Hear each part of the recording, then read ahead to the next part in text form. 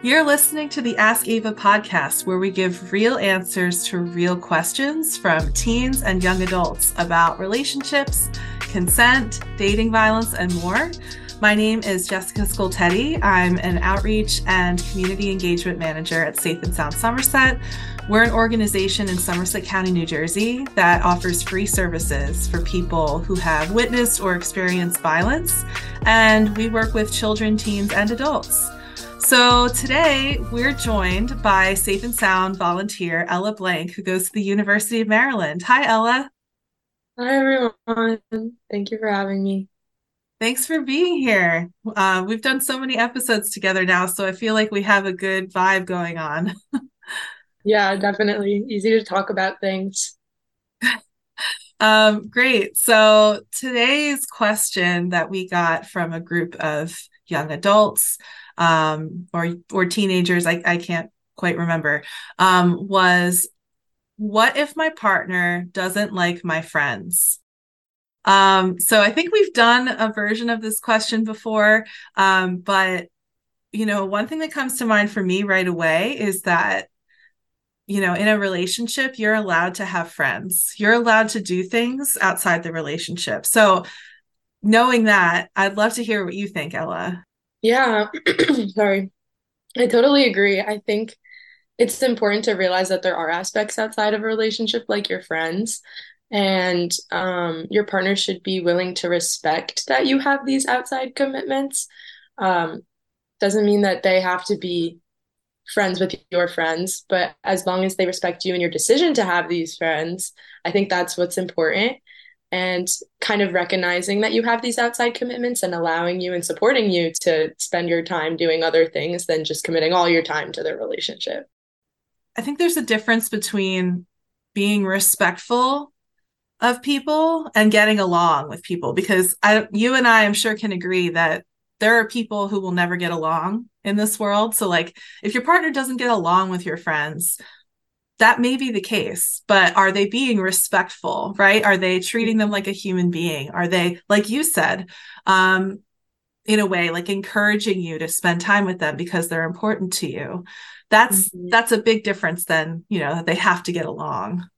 Yeah, for sure. And your friends are your support system. Your friends are the people who are there for you. And I think that if you're in a relationship, you would want your significant other to accept that there are people who support you and be happy for you that you have that system, um, and allow you to spend time with them because people like spending time with their friends. And it's okay to have other priorities than a relationship, whether that's family, friends, your career, a lot of things. That's such a great point, Ella. I think one thing that we talk about a lot is rights and responsibilities in relationships. And one of those rights is you have the responsibility to understand that the relationship is only one part of your life. And it's only one part of your partner's life. Like your partner is going to have activities, family events, and hangouts, other friends, work that you have nothing to do with. And like that's okay. And honestly, for a lot of people, it makes their relationship stronger. This is just from my experience. Um, is you can come back with your partner after a day where you haven't spent time together and then talk about the things that you did while you were apart, and that can actually be a really positive, powerful thing. Yeah, for sure. I think it's definitely an important aspect of the relationship to have, your own outside interests and things to do. And I think the problems arise if your partner ever tries to isolate you from your friends or isolate you from, outside things that you do, because then it can become a bit manipulative if they want your whole life to center around them or their relationship. That's, I think, when you should maybe think about how they're approaching you about these things. If they're telling you, no, you can't hang out with your friends because I don't want you to, um, I think you should evaluate those kind of situations. Let's talk about this more. Absolutely. So I think some people also hear it even more in like a hidden way, like their partner might say what you just said, but they also might say, like, you're not spending enough time with me. Why are you always with your friends? Right. Or like one thing that we hear a lot from young people is that their partner will constantly text them or call when they know that they're with their friends. And think Mm, about that. Think about, let's say you're at a friend's house and you're playing video games or something, right? I don't know. And your partner knows you're there and you're trying to play a game and they're constantly trying to message you and your notifications are going off. Can you really focus on being in the moment with your friends and the game? Probably not, right? yeah. So that to me is very manipulative. If they know, and there's nothing like serious going on, right? If they know that you're hanging out with your friends, can it wait until later? Yeah, that's a very good example, I think, because it's not necessarily the other person trying to stop you from hanging out with them. It's in a more discreet way because they could say, oh, yeah, you can hang out with them. But then are they really letting you have that independent time? Are they really letting you, have your other priorities? Because I think that's a good example because it's less out there or less direct, I guess, but it still happens and it's still, their way of trying to keep you to themselves or like always be in contact with you, which sometimes isn't the healthiest thing. But also, like you said before, if your partner is saying like, why don't you spend enough time with me? I think, there are people who may just genuinely think that, oh, recently you've been super busy with your friends, like, can we do something? And maybe them asking like, can we plan something or um, doing it in a more healthy way rather than them constantly, if they're telling you all the time, like, you never hang out with me, you never hang out with me, you're always with your friends. I think the consistency of them doing that is not as healthy as them saying, hey, I feel X, Y, and Z. Can we do X, Y, and Z?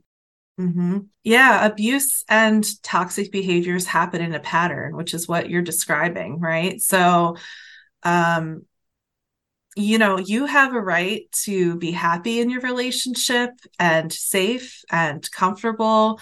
You have a right to make your own decisions. If you don't want to hang out with your partner one day, you know, that might hurt. It might stink, for that person, but it doesn't mean that you don't love them. It doesn't mean that you want to break up. I mean, you can if you want to, right? You're absolutely in your right to leave a relationship for any reason at any time. But your partner should not be making decisions for you. You are a person, you have worth, you have boundaries, you have a future ahead of you. And, if your partner's saying, you have to hang out with me or else I'll, break up with you, or I don't know, like there's many things that they could say. That's also a really big warning sign that things aren't quite as safe as you might have hoped. Um, so let's talk about a couple other maybe warning signs. Can you think of anything else, Ella, that not to put you on the spot, but that might show that a partner is trying to isolate someone? Warning signs that they're trying to isolate you. I think guilt tripping is a super common one. Mm-hmm. We kind of addressed that one already though, but if they're making you feel bad for hanging out with your friends, I think that's a warning sign. If they're like, well, or they play the victim, oh, well, you don't care about me because you're always with your friends. And Yeah, that kind of guilt tripping behavior can be definitely a red flag. Um, totally. I thought of another one. When the partner forces someone to share their passwords or GPS location, and the other partner isn't comfortable with that.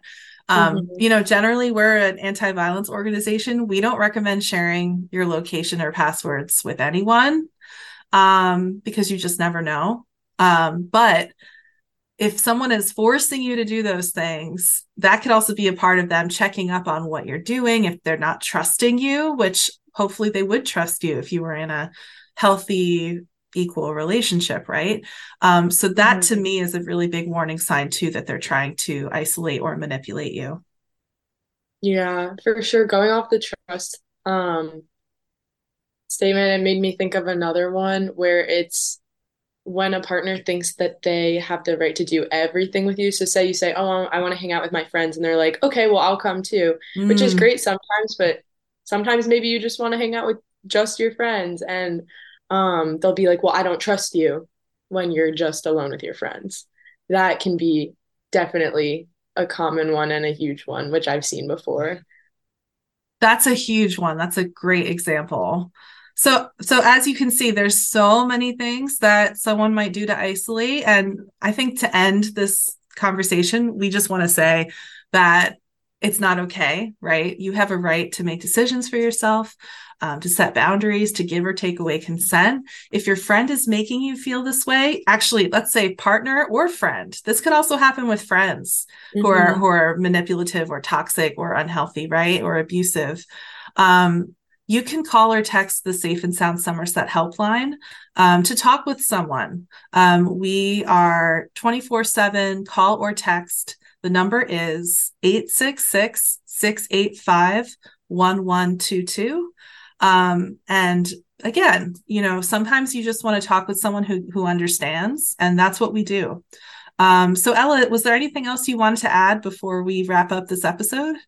I don't think so. I think just to reiterate the question, directly, I think it's just the respect. As long as they respect you and your decision to have your friends, they don't necessarily need to be besties, but I think respect is just the biggest thing to push with this question. Absolutely. Thank you so much, Ella, for being here today and for all of your great information.